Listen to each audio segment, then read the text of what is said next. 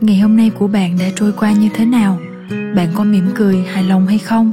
Hay có gì đó tiếc nuối, có gì đó không vui?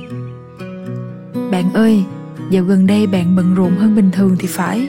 Deadline còn dang dở, công việc còn bộn bề, thế mà một ngày chỉ có 24 giờ. Đôi khi ước gì ngày dài thêm, đôi khi ước gì mình có thể phân thân để làm được nhiều thứ hơn. Hay là ước chi mình thông minh hơn, hay là giỏi giang như con nhà người ta. Thế thì cuộc sống của mình sẽ dễ dàng hơn nhiều nhỉ?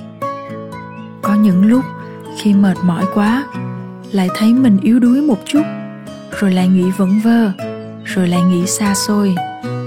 Hình như mình vẫn chưa đủ tốt. Có lẽ một ai đó khác sẽ xứng đáng hơn mình chăng? Những dòng suy nghĩ như thế thì sao mà dám kể ai nghe?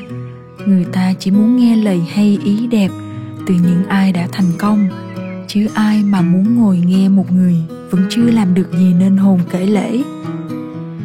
Thôi thì cứ âm thầm mà tiếp tục cố gắng. Mình mà không cố gắng thì ai cố gắng thay cho mình? Nhưng mà bạn ơi, bạn đã vất vả nhiều rồi. Có thể chẳng có ai nhìn thấy nỗi vất vả của bạn, hay có thể không có ai hiểu những khó khăn mà bạn đang trải qua. Nhưng tin mình đi, bạn đã và đang làm rất tốt.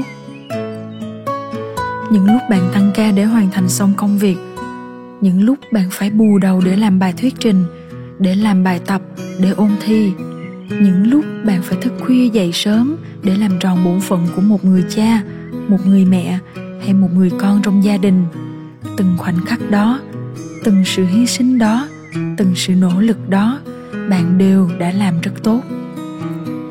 Hãy để chúng tớ ôm bạn một cái từ xa, cổ vũ bạn, khích lệ bạn, để truyền một chút động lực cho bạn.